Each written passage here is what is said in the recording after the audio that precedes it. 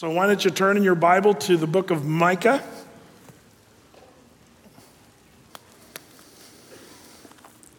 No one could really say for sure why he ran away, or perhaps he didn't. Maybe he was kicked out of his home by his father, or something that was foolish that he said or did. But either way, Paco found himself wandering the streets of Madrid, Spain, aimlessly, trying to figure out what he wanted to do with his life, bummed out, almost wanting to take his own life. So he decided, I'm going to be a bullfighter. Bullfighting is not a great way to go. Those who train under a mentor have somewhat of a chance of surviving the profession, but Paco's memory of his mistakes and his guilt over what happened blindly drove him to almost what was a suicidal attitude. But that's the last thing his father wanted of Paco. It's why he tried something desperate to find his son. He couldn't really just run around Madrid looking for his son. That would be hopeless. But what he did try was interesting. There was the local paper of Madrid, El Liberal, and he took out a full-page ad in the newspaper. And the advertisement read this: Paco, meet me at the Hotel Montana at noon on Tuesday. All is forgiven. Love, Papa. Now, one thing that you may not know is Paco is such a common name in Spain. That's when the father went to the Hotel Montana, and the next day at noon, there were 800 young men named Paco waiting to see their fathers, and waiting and wanting the forgiveness that they never thought was possible. Paco, all is forgiven. What an amazing thing, the need that we have for forgiveness. You and I need that. The world needs to be forgiven of its sins. And God's mercy, that's the word mercy, where God does not give us what we deserve. We deserve death and hell, but when he forgives us, he then says, I'm going to be merciful to you. Now, the problem today still happens, even in Christianity, where we think that forgiveness from God, or forgiveness in general, comes from trying to earn forgiveness somehow. Being good enough.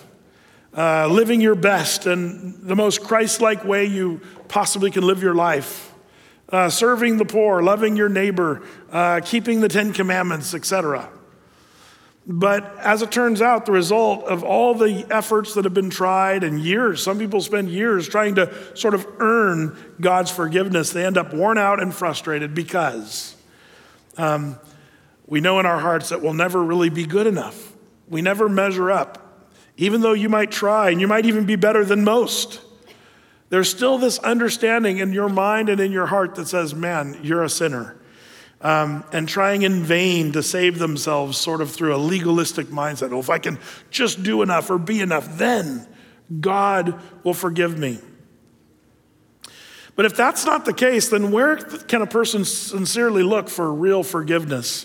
This is where our most wonderful text comes in today. And by the way, I'm going to have you turn to toward the end of the book. We're going to sort of read the last chapter of the book first. Have you ever done that in reading a book? Micah is full of really cool scriptures. Most of my favorite scriptures from Micah are at the last part of it. So we might spend the next couple of weeks going over some of those verses toward the end. On Wednesday night, we'll cover chapters 1 through 7 as we go. But turn with me to Micah chapter 7. And there is where we will read this most glorious, I find it comforting and powerful verse right here, Micah 7:18. And there we read in Micah 7:18, who is a God like unto thee, that pardoneth iniquity, and passeth by the transgression of the remnant of his heritage? He retaineth not his anger forever, because he delights in mercy. He will turn again. He will have compassion on us. He will subdue our iniquities, and thou wilt cast all their sins into the depths of the sea. Man, I love that. What a great and glorious section of scripture right here. The Lord, some of the phrases here that catch my attention, right there, the Lord in verse 18, the end, he delights in mercy. The Lord just loves to be merciful. That's why when you read in the Psalms, it says the Lord's mercy endures forever. Of all the things you could exhaust, One of those things is you cannot exhaust the mercy of God. There's few topics on the earth that we could talk about that are as important as forgiveness, God's forgiveness and his mercy. When you think about your life, have you thought enough about this topic? Outside of Sydney, New York, there's a tombstone with only the inscription, forgiven. No name, no dates, just the word forgiven. And really, that's insightful because that's the only thing that matters in life, really, if you're talking about eternal life. Because the truth is, the only way to eternal life, rather than eternal death in hell, is to be forgiven of your sins. I like another phrase, the last phrase we read in verse 19, and thou wilt cast all their sins into the depths of the sea. I love the depths of the sea concept. We talked about Mariana's Trench last week when we were talking about Jonah. Remember the 7-mile deep trench there not far from Guam? It's an amazing deep, it's the deepest part of the ocean. It's almost as deep as Mount Everest is high. It's a similar altitude change from the sea level and what have you. It's deep. But all that to say, when you go down to that trench, one of the things, it doesn't take long, you get to the depth where it's completely absent of light. It's completely dark down in there. I like that. By the way, did you know even the Willamette River gets completely dark at the bottom of the Willamette? Joey and I a couple years ago got to do a thing. Jason was involved. We were out on the Willamette River. A buddy of ours lost a jet ski. His pump failed, and it was one of these jet skis. Didn't have quite it was more of a racing kind of jet ski. But anyway, it sunk to the bottom. And so we asked the guy, so where's this jet ski? And so we went out there, and Brian, we all went out and kind of searched with a fish finder, and we saw some sturgeon down there and big ones. And then also we saw we weren't convinced that it was a jet ski. Jason was, but we were like, we'll see. So we dropped anchor, and Joey and I got on our scuba gear, and we dropped down the anchor line 50 feet. Now you have to understand, even at the Willamette River, pitch black down at the bottom. You can't see light. And it's also silty. So even if you have a flashlight, you can only see like 2 feet in front of you. So it's a little weird down there, especially when you know there's these big 150-pound sturgeon down there that want to swim right up to your mask. Anyway, so Joey and I had a carabiner. We clipped onto that anchor line, and we tied a knot in the rope every 4 feet. And Joey grabbed a knot, and I grabbed a knot, and we did a circumference around the anchor, just kind of felt the floor of the Willamette River to see if we'd bump into this jet ski. And then we'd take another knot out, and then we'd go another circumference. And it was about, what was it, Joey? Like the 5th or 6th circumference, we're just going along, all of a sudden, boom, we bumped into the jet ski. And so we had the lift bags with us. They're just little rolled up plastic bags you clip onto the jet ski. Then you take your breather and puff a little puff of air, just a little puff. And the bag fills up, and pretty soon the jet ski comes lifting up out of the river. It was a great operation. I thought maybe 20% chance of getting a jet ski found, but we all walked away feeling pretty Jacques Cousteau. After that. But even in the Willamette River, it's pitch black down there, and you can't see a thing. That's amazing. It was a sunny day that day. But the reason I love that the sins that you and I commit, God says, I'm going to throw them into the depths of the sea. That there's no looking down there. It's pitch black. There's no light on your sin. It's put in darkness. I love the things that the Bible says about your and my sins. It says he'll take your sins and put them as far as the east is from the west. And Job talks about how he'll take your sins and put them in a bag. But Micah tells us he takes that bag and throws it into the depths of the sea. And I might add, the Lord puts a sign there that says, no fishing. It's meant to be left at the depths of the sea. That's the idea. That God not only forgives our sins, but completely tosses them into the one place in the world where they become totally invisible, the depths of the sea. I love that. And then another phrase, the rhetorical beginning right here in verse 18, where it says, who is like the Lord? Who is like, God? It's a rhetorical question that demands the answer, no one. There's nobody but God can actually forgive sins. Interestingly enough, did you know Socrates wrestled with this, the idea of the forgiveness of sins? And this was his conclusion. Socrates said, it may be that the deity can forgive sins, but I do not see how. As it turns out, it's not a how, it's a who. The forgiveness of sins would come through God himself. As God would become a man, live on this earth. You know, some of you might say, man, if Socrates couldn't figure it out, how am I supposed to figure it out? Well, that's where we come from an advantage, where we have the word of God, and God's word tells us how God deals with the sinful condition of humanity. You know, from the Garden of Eden, man sinned and messed up everything. The rest of the Bible is about God reconciling us to himself. And how does he do that? He says, man, the wages of sin, or the cost of sin, is death eternal in hell. But I love how Micah, our text tells us that God is the one who can forgive sin. You know, who is like unto God that can forgive sin? Do you remember when Jesus was there in the Gospel of Mark? We read there as he was teaching, these friends brought their crippled friend on a stretcher. But they couldn't get him in the house, so they tore the roof off the house and lowered him in right before Jesus. And wanted their buddy to get healed. Don't you love this? But what's important to note in that story, the kind of the big deal is not just that the guy was about to get healed, but more importantly, Jesus looked at that guy and said, your sins are forgiven. Well, the Pharisees standing there, only God can forgive sin. What does this guy think he is? As it turns out, God was standing there before them. But just to show that these guys, that he who spoke, you know, your sins are forgiven, had the power to forgive sins, he also said, take up your bed and walk. And the guy got up and walked out of that house. Amazing story. But what was the big deal there that day? It was a miracle, yes, but I would say the bigger deal, and Jesus even said, which one's harder, to say your sins are forgiven or take up your bed and walk? He asked the Pharisees that question.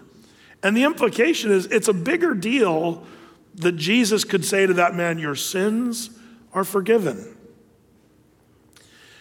You know, some people might even say, how can a just God, a righteous God, be the forgiver of sins?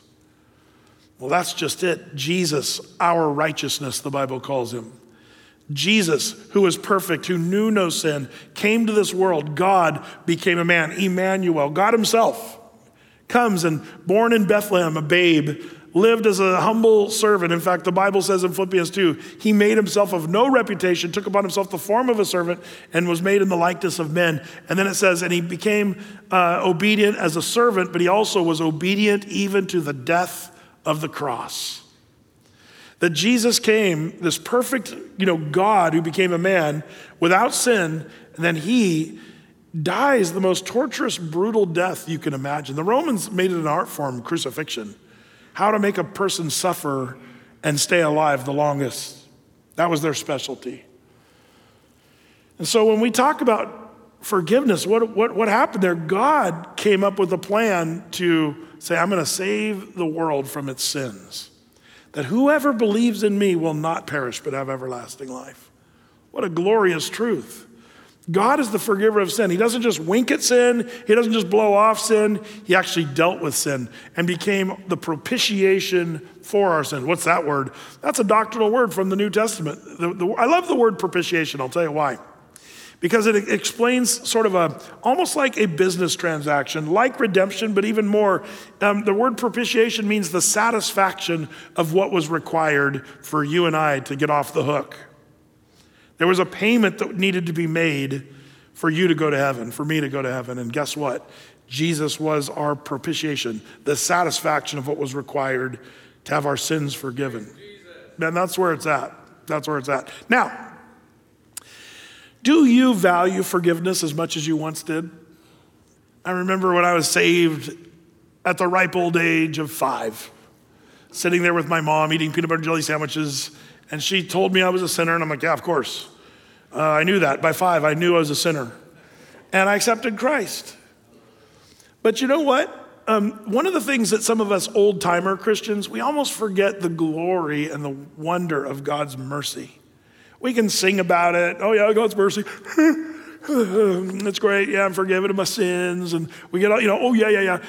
But we forget that burden of sin that maybe some of you once carried, and you almost forget what a glorious thing that forgiveness really is, the forgiveness of sin. God being merciful, this verse that these two verses we've just read, how glorious that is. And I just want to maybe remind us of some of the reasons forgiveness is so important. It might just be the most important thing we talk about in our lives. Forgiveness, the most important? Well, let's consider, if you jot down, I've got, I think, 5 or so things I'd like to remind you. The first thing that forgiveness does is it gives us peace of mind. You might even say, a clear conscience. When you were in sin as a sinner before you were saved, man, there was guilt. And that's something God has built into humanity. We know that we're sinners. You might even be an atheist here, but in some ways, whether you want to admit it or not, when you do stuff you know is wrong and evil, your heart tells you that you're a sinner. And as an atheist or an agnostic, you might say, well, I'm just going to push that away because if there is no God, then it really doesn't matter. And so everybody does some bad things once in a while or whatever. You try to rationalize away, intellectually or whatever. But what is it that's innately built into you? Like it's as instinctive as the Arctic tern that flies south for the winter.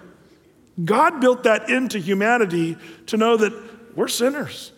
We've sinned. And there's something about that that's more than just, I made a mistake. There's something there's a gravity and a weight that we call guilt. And many people live with guilt. And you know what? We were not designed by God to be a people that live with heavy burdens of guilt. It messes you up. I believe that heavy burdens of guilt can drive you crazy.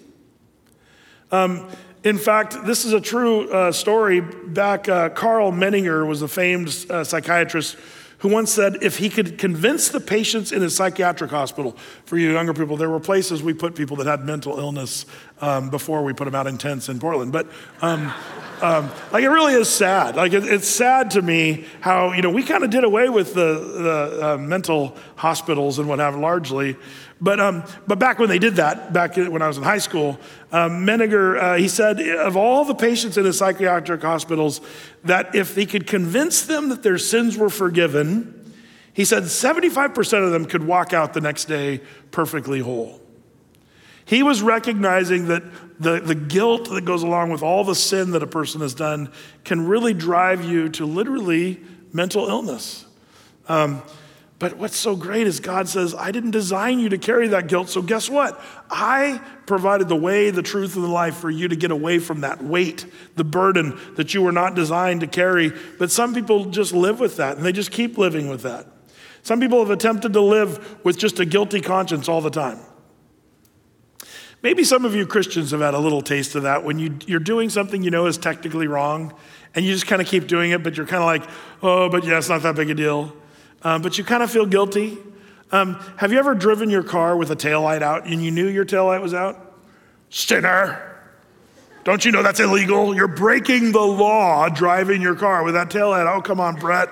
Yeah, but if you know what I mean. Or like, have you ever forgot to get your, tags for your license plate? And you're driving around, you're like, oh, my tags are expired. Oh, I probably should do that. Yeah, you're like an illegal sinner. Driving around with your expired tags. And you know what I mean. You're driving around Tualatin, it's like all good. And then all of a sudden you see a police car and you're like, oh man, maybe I should turn left so that he doesn't see my license plate.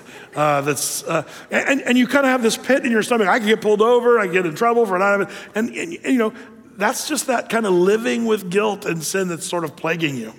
Now, I've never done any of those things. So I'm not even sure how I knew all that stuff. No, I've done that before. My old 69 Land Cruiser, half the stuff didn't work on it. But I'm sure I would have got pulled over had he known I was driving with my throttle pedal being a set of vice grips through the firewall, pulling the throttle. Like that's how I drove this for several months. I actually got really good at it, driving like that. That probably was illegal. I knew that. But as it turns out, this conscience that we have, it's a guilty conscience. The Lord says, I want to fix that. One of the things that forgiveness does is it gives you that sprinkling of a guilty conscience to be redeemed and saved. Hebrews chapter 9, I love this verse, verse 13 and 14. It says, for if the blood of bulls and goats and ashes of a heifer sprinkling the unclean sanctifies to the purifying of the flesh, how much more shall the blood of Christ, who through the eternal Spirit offered himself without spot to God, purge your conscience from dead works to serve the living God?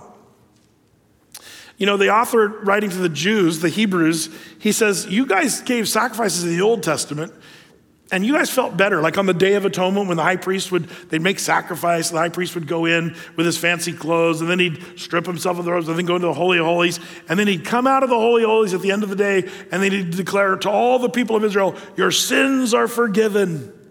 And there'd be a huge celebration, and the people knew that they had been, their sins were atoned for through that sacrificial process. The author of Hebrews is saying, when you guys felt all happy that your sins were forgiven for that year on the Day of Atonement, how much more will the blood of Jesus Christ, through the eternal Spirit, offered himself without spot to God? He was sinless. And what does that do? It purges you of your guilty conscience of dead works to serve the living God. Man, this is such an encouraging word. That's what the Lord Jesus does. You and I can walk away knowing that our sins are forgiven, and we don't have to walk around with that guilt and shame of our sins. Hebrews chapter 10, verse 22. Let us draw near with a true heart in full assurance of faith, having our hearts, the word heart there is the psyche, your mind and your emotions, sprinkled from an evil conscience, and our bodies washed with pure water. Man, the guilty, dirty sins that we've committed, the Lord says, man, as we draw near to the Lord, our conscience are sprinkled from an evil conscience and our bodies washed. I love that. 1 Peter chapter 3, verse 21, talking about baptism, like figure wherein even baptism doth now also save us, not the putting away of the filth of the flesh, but the answer of a good conscience toward God by the resurrection of Jesus Christ. Man, I love it. Lately, we've been doing lots and lots of baptisms. I don't know if you guys know that or not, but it's been really cool this last season. We used to do big baptisms down by the river, but it was getting a little awkward. We would get like 400 people down in the river at George Rogers Park, and all the bikinis and sunbathers, they're all kind of like being taken over by a bunch of Christians. I'm not sure, it was kind of funny, and we were like, come and join us. And we even had some people get baptized from the sunbather group and all that. But it got to be where I felt like it wasn't great. So, and then when the Corona thing hit, everybody was freaked out of crowds and stuff. So we just decided, hey, let's just do more baptisms, smaller groups. And so we started doing that. Now we're doing tons more baptisms with what we thought were going to be smaller groups, but those groups are growing, and now they're big like the other groups. But we're doing lots of baptisms lately at Athey. That's so great. What is baptism? Man, we're told in the Bible, repent and be baptized. It's part of our Christian faith. I don't believe baptism makes you a Christian. That's what it says, baptism does, also save us. Not the putting away the filth of flesh. Jesus did that for us. But the answer of a good conscience toward God, what baptism is it's a public declaration of what God has actually done in your life. So when you get baptized, you're saying in front of all those people watching and before the Lord saying, I recognize that when I get dunked under this water, I'm being washed from my sins. I'm acknowledging that Jesus died on the cross, rose from the grave, and because he rose, I get to raise up from my death of sin, and my sins are forgiven as well. And you walk away knowing when you got baptized, if Satan ever in your life whispers in you're a sinner, you can say, yes, I am, but I buried all my sins in the river that day I was baptized, back in whatever date you got baptized. It's a thing a believer gets to do that's such a privilege. But the baptism, part of the benefit is you have that answer of a good conscience toward God. You know that God has washed your sins away. If you were baptized as an infant, man, like I said last week, your parents, well-meaning and stuff. But actually in the Bible, all the people who were baptized were old enough to know what they were doing. And it had to do with repentance. Repent and be baptized. That's what it always says. Almost always those two words are put together. Repent and be baptized. To acknowledge your sins are bad, that's repentance. Acknowledge them before God. And then be baptized as a willing act of you choosing to be saved and forgiven and showing that that's what you believe. If you want to get baptized, man, I want to encourage you. Call the church office. Hey, when's the next baptism? And they're doing them all the time, lots of them. We'd love to baptize you. It's a little chilly right now, but God's shows are frozen. It's good as you're being dunked in the river. Or you can wait till June. But either way, baptism is essential, and it's very important. Don't forget that. But Brett, don't we have to go through a 9-week class on baptism? No. That's just stuff people do. Remember the Ethiopian eunuch there in the book of Acts where Philip bumps into this guy and he's reading the book of Isaiah, and the guy's like, what's this Isaiah talking about? And Philip says, he's talking about Jesus. And he's like, oh, okay. Hey, here's some water over here. What hinders me from being baptized? And Philip didn't say, well, if you go to our 9-week class and you get the white baptismal robes and you get all the fancy. No, Philip said, do you believe that Jesus died on the cross for your sins? And he says, yes, I do. And he said, then let's go. And they right then went into the river or the water or whatever was there and baptized the Ethiopian eunuch. I love that. And that's the way we roll at Athey Creek. If you believe that Jesus died on the cross for your sins, that he rose up from the grave, then you get to go get baptized, acknowledging what God does, that he's merciful and that he put your sins as far as the east is from the west, and he washes your conscience, like it says here, an answer of a good conscience toward God by the resurrection of Jesus Christ. You know, speaking of atheists and what have you, Margarita Lasky, not long before she died, way back in 1988, she was sort of famous as one of the best known secular humanists that was out there, pushing all that stuff. When I was in high school, she was a big name that people were quoting and what have you. But not long before she died, she said something, according to John Stott in his book, The Contemporary Christian. She said this. She said, what I envy most about you Christians is your forgiveness. She said, I have no one to forgive me. That's what she said. Because, you know, if you're an atheist, secular humanist, you really don't have anybody to forgive you. You don't believe there's anybody out there. But she said, that's what I envy most. Man's greatest need is God's greatest deed. We need forgiveness of sin, and Jesus did that on the cross, dying for our sins. So number one, wow, I'm going too slow here. Peace. We have a pure conscience, and it gives us peace of mind. Number one. Number two, what does forgiveness do? It gives us a relationship with God. Do you remember last week we were talking about Jonah, and when he was in rebellion, we talked about how sin separates us from God, and we made that a point last week. But you have to understand that's what sin does. But when you have your sins forgiven, the word is reconciliation. You were separated from God, but when God forgives you of your sins, you are then reconciled to God through Jesus Christ. It's such a great thing. Peter had to learn this. Remember when Jesus was talking to Peter and the disciples are all sitting around a table? And Jesus goes and strips himself of his clothes, wraps a towel around himself like a servant would or a slave, and then he starts washing the disciples' feet. And what's amazing is all the disciples are like, yeah, whatever, thanks, Jesus. Can you get a little more between that big toe? Yeah, thank you. Like they didn't care until Peter is there, and Peter says, Lord, I should be washing your feet, not you washing my feet. And do you remember what Jesus said? Peter, unless you let me wash your feet, you can have no part with me. Now, poor Peter, always putting his foot in his mouth. He says, well, then not just my feet, my head and my hands also, Lord, just give me a whole bath right now. And Jesus said, no, it's not your head and your hands. You're clean. It's your feet that are dirty that need to be cleaned. And there's a truth there, by the way. Even if you're saved and washed and forgiven, you and I, we daily touch dirty things, don't we? There's sinful stuff all around us. And that's why we need to, 1 John chapter 1, verse 9, why do we need to confess our sins? If Christ died once for all sin on the cross, why do we need to keep confessing?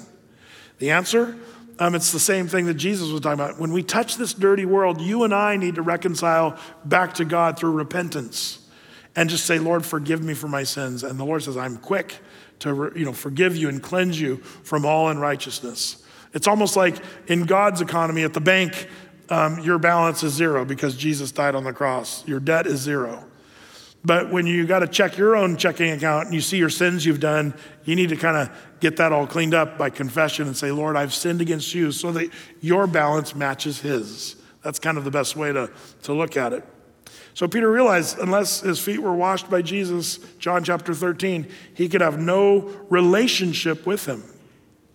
So that's an important part of what forgiveness brings, is you can have a relationship with God because your sins are forgiven. 2 Corinthians 5, verses 18 and 19, all things are of God, who hath reconciled us to himself by Jesus Christ, and hath given to us the ministry of reconciliation, to wit, that God was in Christ, reconciling the world unto himself, not imputing their trespasses unto them, and hath committed unto us the word of reconciliation. You see a word in there that's kind of used over and over again? Reconciliation. That's what God is into. He wants to reconcile sinful, lost humanity to himself. And he did that through Jesus Christ. Colossians chapter 1, verses 19 through 22. For it pleased the Father that in him should all fullness dwell. And having made peace through the blood of his cross, by him to reconcile all things unto himself. By him, I say, whether they be things in the earth or things in heaven, and you that were sometime alienated and enemies in your mind by wicked works.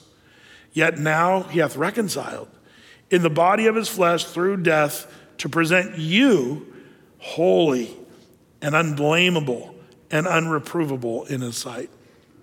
When you and I get to stand before the Lord, he'll see you as holy, unblameable, and unreprovable in his sight.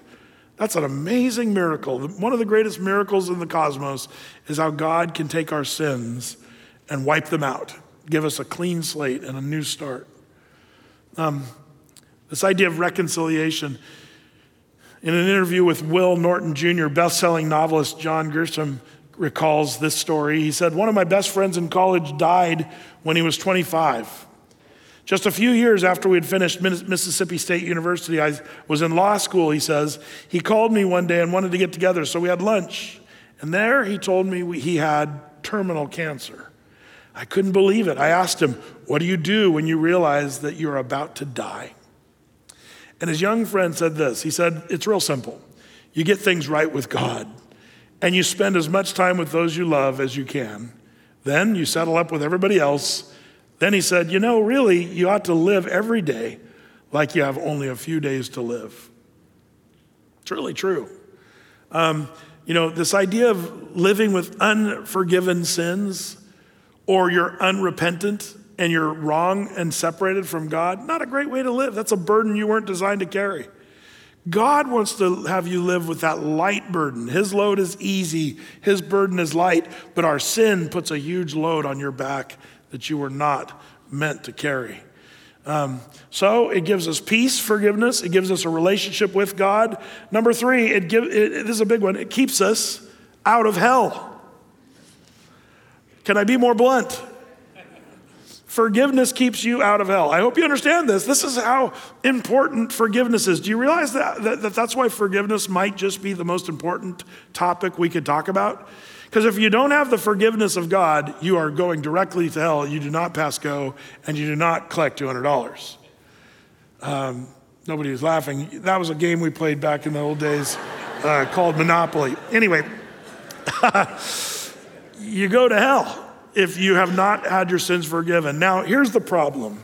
Hell is something that today preachers are afraid to talk about. Spurgeon, C.H. Spurgeon in the 1800s said concerning a preacher locally there in London, they came and asked him about this preacher who would never use the term hell.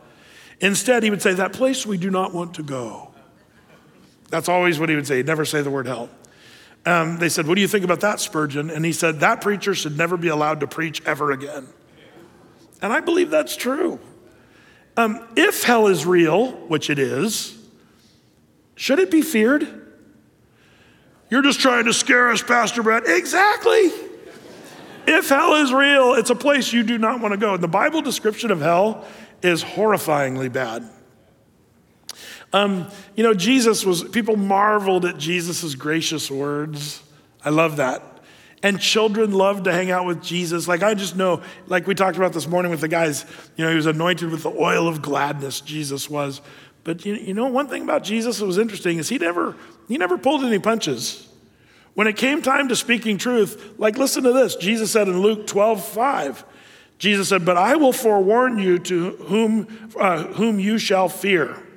Fear him which after he hath killed hath power to cast into hell. Yea, I say unto you, fear him.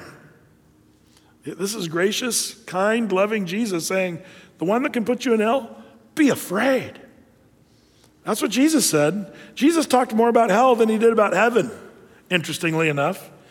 C.S. Lewis, I remember reading somewhere that C.S. Lewis didn't believe in hell. But I actually have a quote that is interesting. You can tell he really wrestled with the idea of hell. But check out, this is a C.S. Lewis quote. "There is no doctrine which I would more willingly remove from Christianity than this, hell, if it lay in my power. But it has the full support of Scripture and, especially of our Lord's own words, it has always been held by Christendom and has the support of reason." I mean, even though C.S. Lewis didn't want to believe in hell, he kind of had to say, yeah, we really can't get around that one. It's amazing to me how many people act like the Bible is unclear on hell. Have you heard that where people, we don't really know, or we don't know how long it's going to be, or is it really eternal, or what, blah, blah, blah. And people are just trying to put fogginess around hell. But if you ask me, the Bible is crystal clear. Revelation, like this is kindergarten level. Revelation chapter 20, verse 15, talking about sinners who go to the great white throne. It says, "And whoever was not found written in the book of life was cast into the lake of fire." Is that confusing? No, that's very, very clear. Some people, we've tended to, if you don't have pastors who won't talk about hell, we've made a joke out of hell. We use it as a swear word. It's hotter than hell in here. What the hell? And we use the word in a cussing sort of swearing sort of way. And that's only minimized people's belief. And some people think hell is a joke. I heard it said by one preacher, "You may laugh yourself into hell, but you cannot laugh your way out of hell." And that's the truth. Hell is to be taken seriously in the Bible. And the only way out of hell for you and for me is forgiveness. God's beautiful, loving, kind-hearted grace and mercy that he shows to his people. So what does forgiveness do? Number one, gives you peace of mind. Number two, gives us a relationship with God. Number three, it keeps you out of hell. But also, number four on the list, it gets you into heaven. Gets you into heaven. I love that one. Heaven. John 14, Jesus talks about this. "Let not your heart be troubled. You believe in God, believe also in me. In my Father's house are many mansions." The word mansion there, better translated dwelling place. The translators of the King Jimmy said, let's use the word mansion because heaven's going to be wonderful, which it is. And the translators thought, a mansion's wonderful, so let's just translate that into mansion. But I believe the word mansion's a bit clumsy because some of us don't care about mansions. I don't want a mansion. That doesn't sound very fun to me. Nothing but work, work, work. A big old mansion, ugly mansion. But the Lord is, what Jesus is saying, I'm going to my Father's house. There's many places for you to dwell. And if it were not so, I would have told you, I go to prepare a place. And the idea is just for you. What is the place Jesus is preparing for you? I don't know, but I think it's going to be great. He says, and if I go to prepare a place for you, I will come again and receive you unto myself, that where I am, there you may be also. I mean, the fact is, it's going to be great because Jesus is going to be there. That's going to be glorious. Speaking of heaven, Paul said to the Corinthian church in chapter 2, 1 Corinthians 2:9, but as it is written, eye hath not seen nor ear heard, neither has entered into the heart of man the things which God hath prepared for them that love him. You and I can't even imagine. It's never entered into the heart of man what heaven's going to be like. I believe heaven's going to be great. Well, Brett, the Bible does tell us stuff like mansions and streets of gold. I remember thinking, I'm not into gold. Who cares if there's streets of gold? Well, that's the point. Here in our world, what's the most common substance that nobody cares about? One of them is pavement. When you go out in the parking lot tonight, some of you guys are going to spit right on our pavement. We paid for that pavement. And you're spitting on it. You're going to drive your car all over our pavement. And you're like, yeah, whatever. It's just pavement. It's just asphalt. But that's the point. It's not that when we get to heaven, we're going to fall on the ground and go, gold, wow. We're not going to do that. What we're going to realize is that, the most expensive, valuable thing on this stupid old earth is going to be pavement in heaven. Like, that's the idea. The stuff we esteem as really important and great is going to be something that's just nothing, is the idea in heaven. The streets are going to be paved. It's not to impress you. Oh, pearly gates and streets paved with gold or whatever. No, heaven's going to be so much more glorious. I think some of you aren't even looking forward to heaven because you think you're going to be strumming a harp on a cloud somewhere. You're like, I'm not sure I'm into that. I'd rather be doing something else, especially for all eternity. Bling. Bling. Like, that doesn't sound very fun. Well, that's just Warner Brothers, you guys. Do you believe Bugs Bunny or do you believe your Bible? That's the question. Even our jokes haven't helped, like the guy that ends up at the pearly gates and Peter there with his book and his platform and the gate. Sir, what makes you think you get to go to heaven? He says, well, I've been nice. I've done nice things for people. Well, give me an example of something nice, Peter says to this guy. And he says, well, there was this little old lady. She was just crossing the street and all these bikers came up and started hassling this poor little old lady. And I stood up to them and I said, you guys leave her alone. And they did. And Peter said, wow, that is pretty nice. When did this happen? He said, about 30 seconds ago. Some of you aren't laughing. So the bikers killed him. And that's why he's in heaven, standing before Peter. But, we laugh at jokes like that, but that's not how it's going to work. You're not going to get to heaven, and because you helped the old lady and got killed by bikers, you're going to get to heaven. There's only one thing that's going to get you in heaven, and it's this question: are your sins forgiven? That's the only thing that's going to get you in heaven. Apart from forgiveness of sin, you will not make it into heaven. So the question becomes, are you forgiven? Be quick to come to Christ and repent of your sins and accept the forgiving work of God. It's so amazing how easy God made it for you and I to be saved because he did all the work when Jesus died on the cross. But the question is, why is humanity so stubborn to say, yeah, I don't know about all this stuff about forgiveness and about sin? Hey, listen, you know you're a sinner. You know it. Even if you claim to be an atheist, you know it. Because God has built in your heart a conscience to know. So the question is, what are you going to do? You accept Christ? Repent of your sins? Doesn't mean you're going to be perfect or never sin again. Christ died for all your sins, past, present, even your future ones you've yet to even commit. Jesus died for all those, Hebrews says, once for all.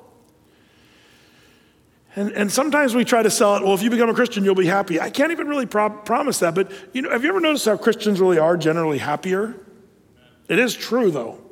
Why are we so happy? It's not because of all the good news we're seeing on television right now. We're not happy because everything's working out perfectly in our lives. Do you know that? The reason we're happy is because our sins are forgiven. That we have heaven to look forward to, not because we've earned it or deserved it, because God says, I'll make you saved. That's why the psalmist wrote there in Psalm 32:1, blessed is he whose transgression or sins is forgiven, whose sin is covered. Man, blessed, happy. That is a result of forgiveness. Now, this is where it'd be wise for me to leave it alone and say, the end. But there's something else I need to say that goes with forgiveness, that it's something that I can't leave undone. Because the Bible talks a lot about this too. And it has to do with when you are a forgiven sinner, we can just be joyful, have the anticipation of heaven and all that stuff. And that's really good. But there's one more point that I need to make, and that is this. You then now need to forgive others. Once you are a forgiven sinner, it makes us forgive others. I almost put on this point, it allows us. I almost said that, and then I caught myself, wait a minute. It doesn't just allow us to forgive others, it requires us. Do you understand this? When you are a horrible sinner, God says, I will forgive you of your sins. And then all through the Bible says, now as you have been forgiven, Jesus even taught us to pray, forgive us our debts as we forgive our debtors. That's an interesting prayer that sometimes we forget, oh yeah. So when you get in your heart, I'm not going to forgive them, then the Lord's saying what? I'm not going to forgive you. Ephesians 4:31 and 32 says, let all bitterness, wrath, anger, and clamor, evil speaking be put away from you with all malice. And be ye kind one to another, tender-hearted, forgiving one another, even as God for Christ's sake hath forgiven you. As God has forgiven you, you're supposed to forgive others. And how has the Lord forgiven you? Unconditionally. He forgave you before you were ever even sorry.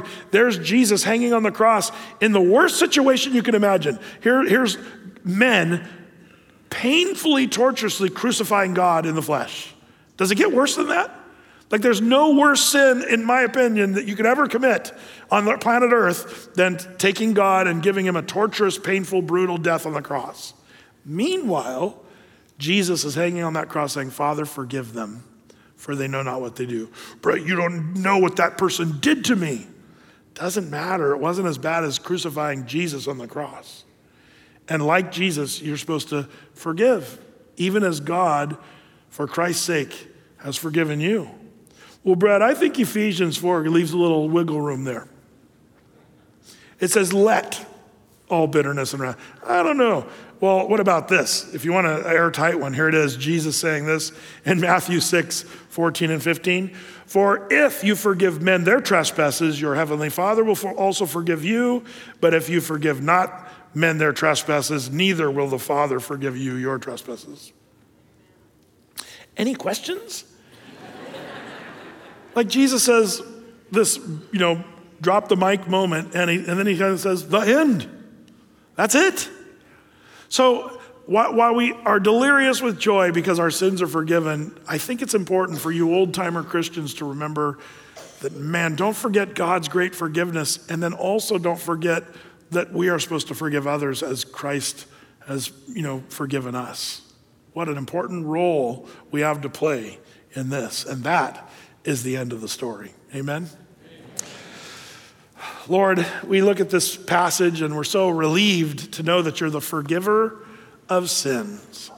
Forgiven, Lord. What a declaration, Lord. We don't deserve it.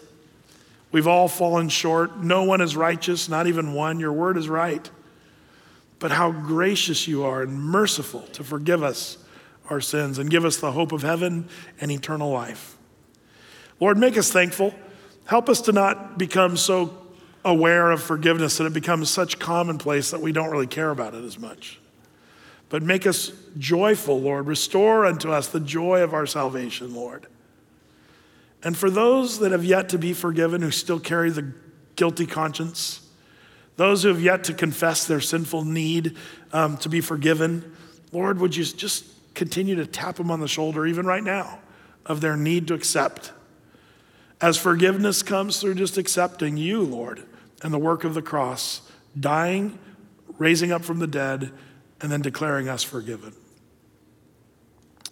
If you would, just Christians, be in prayer with your heads bowed, everybody's heads bowed, and you Christians in prayer. I wonder if there might be a few tonight who'd say, man, I know that I'm a sinner and I need to be forgiven. And for whatever reason, maybe you never have confessed your faith in Christ. How do you get forgiveness of sin? You just confess your sins and say, Lord, I'm a sinner.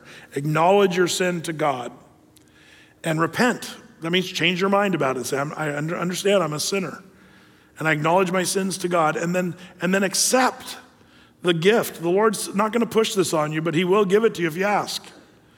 So if you accept the work of Jesus, when the perfect sinless person died on the cross, and if you say, I want that for myself, that forgiveness that comes through Jesus, then Romans 10, verse 9 and 10, if you confess with your mouth, believe in your heart the Lord Jesus, that God raised him from the dead, it says you will be saved. That's why Jesus said, it is finished. What was finished? Not just his death, but the dealing with the sinful condition of humanity. Jesus did that.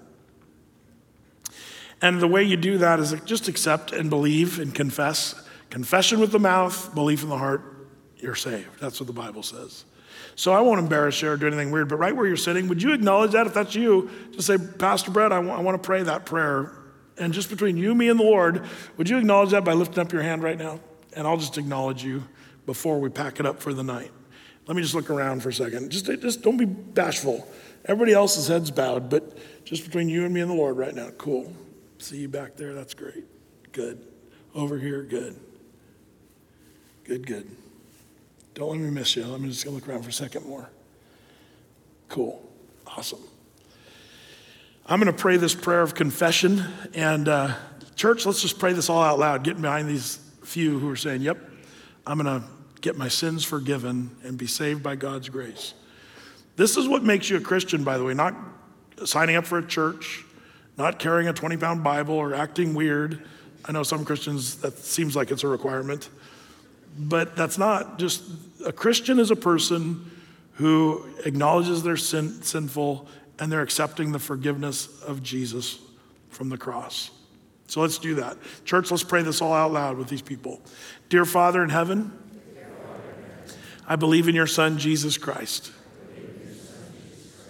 I believe that he died on the cross for my sins, and that he rose up from the grave, and that all my sins are forgiven. Now help me to walk with you. Thank you for saving me. In the name of Jesus Christ. Oh, Lord, I thank you for these people who just confessed their faith. And Lord, would you just lift that burden of sin off their hearts, Lord, even now, that they know that their sins are forgiven. Lord, so many of us have lived with that burden way too long. And once we have that lifted off, Lord, it's such a good thing to know that our slate is clean, that you have washed us and saved us. Lord, we thank you for that. You're so good and gracious and kind. And so, Lord, I pray that we'd live in that kind of graciousness and that we'd forgive others, being quick to forgive others of their sins they've committed against us. So, Lord, I pray your blessing on this congregation as we go our way tonight. In Jesus' name, amen.